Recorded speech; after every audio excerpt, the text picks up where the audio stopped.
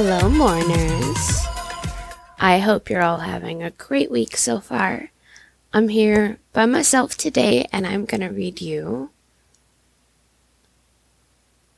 The Masque of the Red Death by Edgar Allan Poe.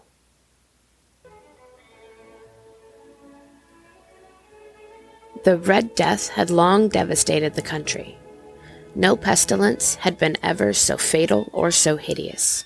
Blood was its avatar, and its seal, the redness and the horror of blood. There were sharp pains and sudden dizziness, and then profuse bleedings of the pores with dissolution.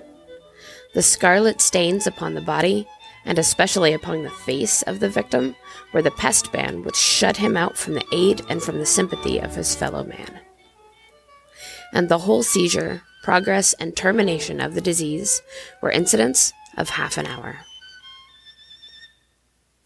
But the Prince Prospero was happy and dauntless and sagacious.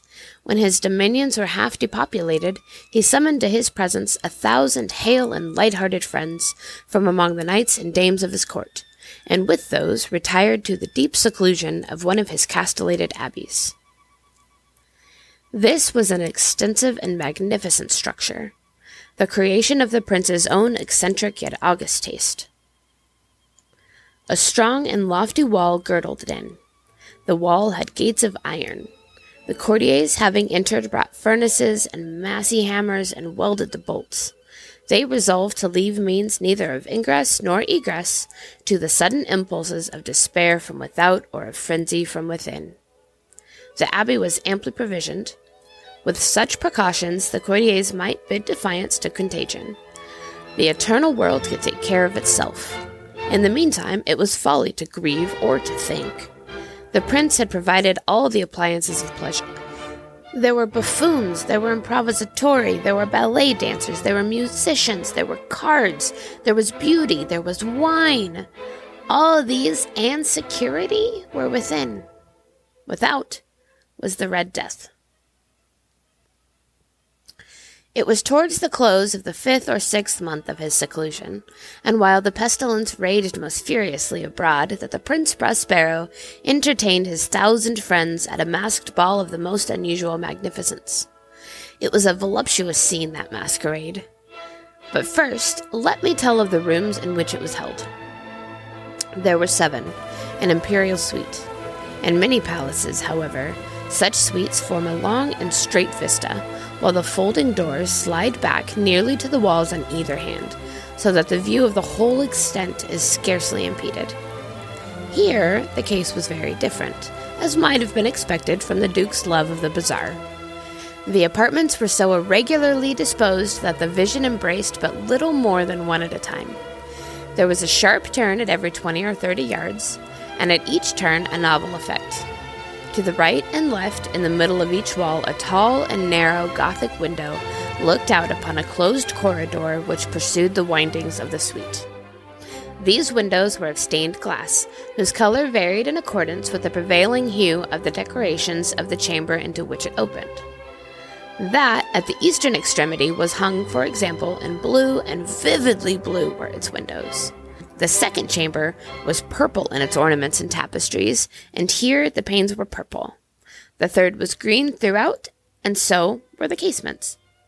The fourth was furnished and litten with orange, the fifth with white, the sixth with violet. The seventh apartment was closely shrouded in black velvet tapestries that hung all over the ceiling, and down the walls, falling in heavy folds upon a carpet of the same material and hue. But in this chamber only, the colors of the windows failed to correspond with the decorations. The panes here were scarlet, a deep blood color. Now, in no one of the 7 apartments was there any lamp or candelabrum amid the profusion of golden ornaments that lay scattered to and fro or depended from the roof. There was no light of any kind emanating from lamp or candle within the suite of chambers. But in the corridors that followed the suite, there stood, opposite to each window, a heavy tripod, bearing a brazier of fire that projected its rays through the tinted glass, and so glaringly illumined the room. And thus were produced a multitude of gaudy and fantastic appearances. But in the western, or black chamber, the effect of the firelight that streamed upon the dark hangings through the blood-tinted panes was ghastly in the extreme, and produced so wild a look upon the countenances of those who entered that there were few of the company bold enough to set foot within its precincts at all. It was in this apartment, also, that there stood against the western wall a gigantic clock of ebony. Its pendulum swung to and fro with a dull, heavy, monotonous clang, and when its minute hand made the circuit of the face and the hour was to be stricken, there came forth from the brazen lungs of the clock a sound which was clear and loud and deep and exceedingly musical, but of so peculiar a note and emphasis that at each lapse of an hour the musicians in the orchestra were constrained to pause momently in their performance, to hearken to the sound, and thus the waltzers perforce ceased their evolutions, and there was a brief disconcert of the whole gay company, and while the chimes of the clock yet rang, it was observed that the giddiest grew pale, and that the more aged and sedate passed their hands over their brows as if confusion, reverie, or meditation. But when the echoes had fully ceased, a light laughter at once pervaded the assembly. The musicians looked at each other and smiled as if at their own nervousness and folly, and they made whispering vows each to the other that the next chiming of the clock should produce in them no similar emotion, and then, after the lapse of 60 minutes, which embraced 3,600 seconds of the time that flies, there came yet another chiming of the clock, and then were the same disconsort and tremulousness and meditation as before. But in spite of these things, it was a gay and magnificent revel. The tastes of the Duke were peculiar. He had a fine eye for colors and effects. He disregarded the decora of mere fashion. His plans were bold and fiery. His conceptions glowed with barbaric luster.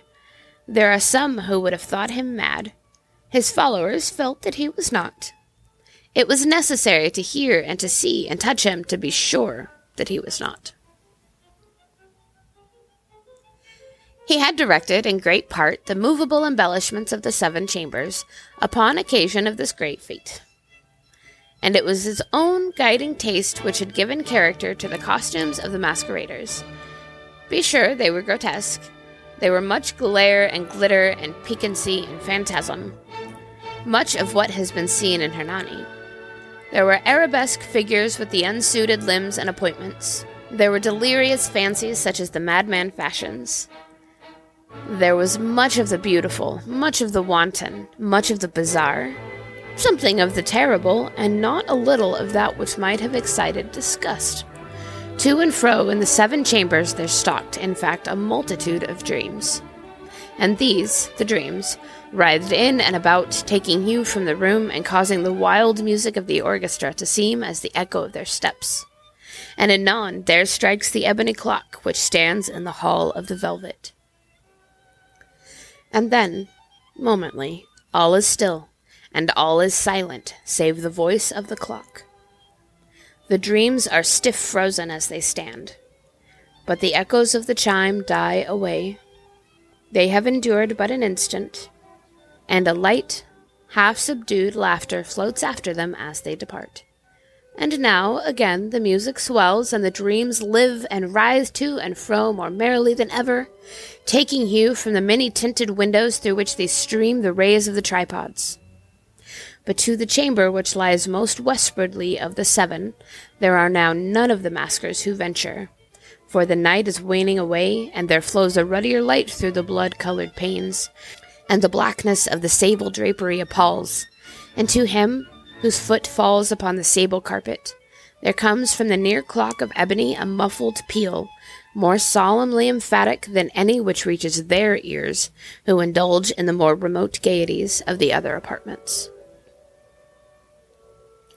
But these other apartments were densely crowded, and in them beat feverishly the heart of life, and the revel went whirlingly on until at length was sounded the 12th hour upon the clock, and then the music ceased, as I have told, and the evolutions of the waltzers were quieted, and there was an uneasy cessation of all things as before.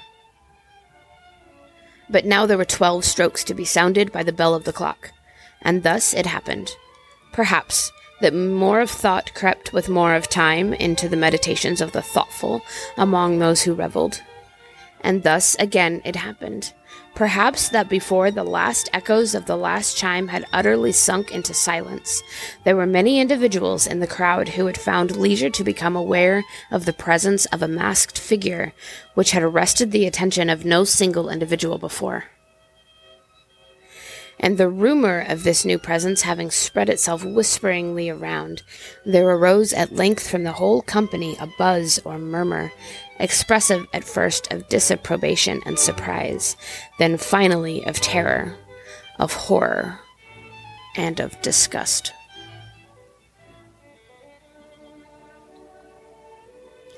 In an assembly of phantasms such as I have painted, it may well be supposed that no ordinary appearance could have excited such sensation. In truth, the masquerade license of the night was nearly unlimited, but the figure in question had out-Heroded Herod, had gone beyond the bounds of even the prince's indefinite decorum. There are chords in the hearts of the most reckless which cannot be touched without emotion. Even with the utterly lost, to whom life and death are equally jests, there are matters of which no jest can be properly made. The whole company, indeed, seemed now deeply to feel that in the costume and bearing of the stranger neither wit nor propriety existed. The figure was tall and gaunt and shrouded from head to foot in the habiliments of the grave. The mask which concealed the visage was made so nearly to resemble the countenance of a stiffened corpse that the closest scrutiny must have had difficulty in detecting the cheat. And yet all this might have been endured if not approved by the mad revellers around. But the mummer had gone so far as to assume the type of Red Death. His vesture was dabbled in blood, and his broad brow, with all the features of the face, was bespeckled with the scarlet horror.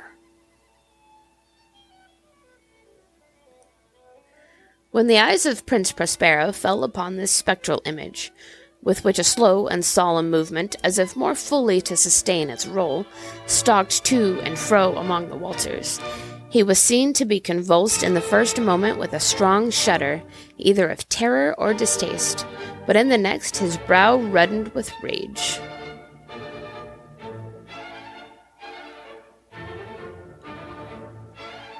"Who dares?" he demanded hoarsely of the group that stood around him. "Who dares thus to make a mockery of our woes? Uncase the varlet that we may know whom we have to hang tomorrow at sunrise from the battlements. Will no one stir at my bidding? Stop him and strip him, I say, of those reddened vestiges of sacrilege."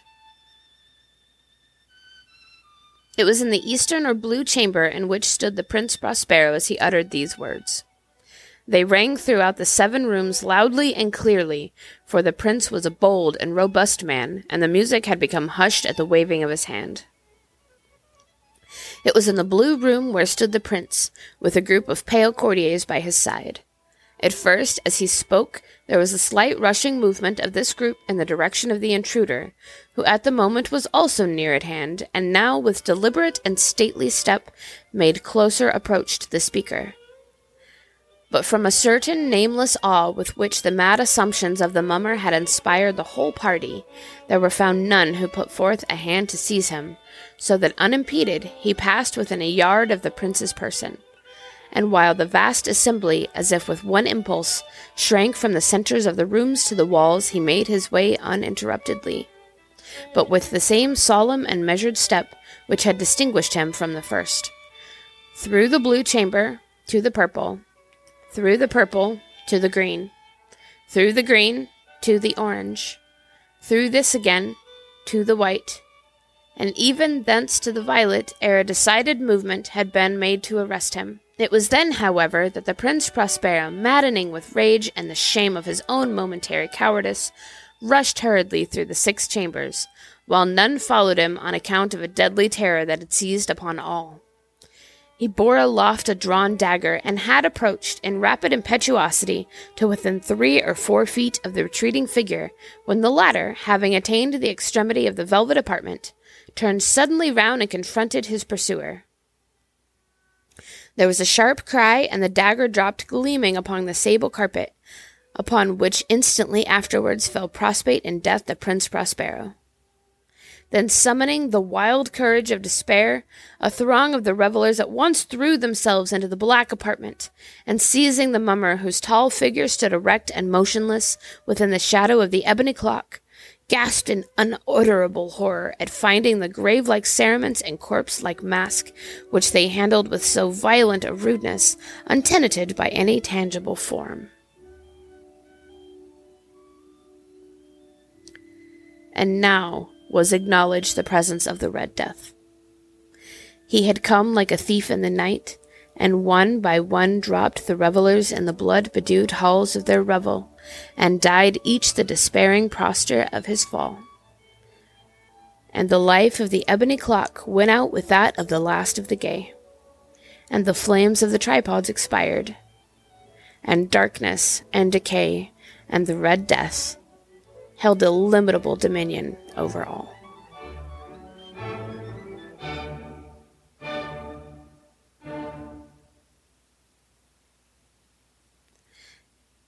Edgar Allan Poe, published in 1842. The Morning Report is hosted by Krystal Orpi and Lillian Fournier. Produced by Krystal Orpi.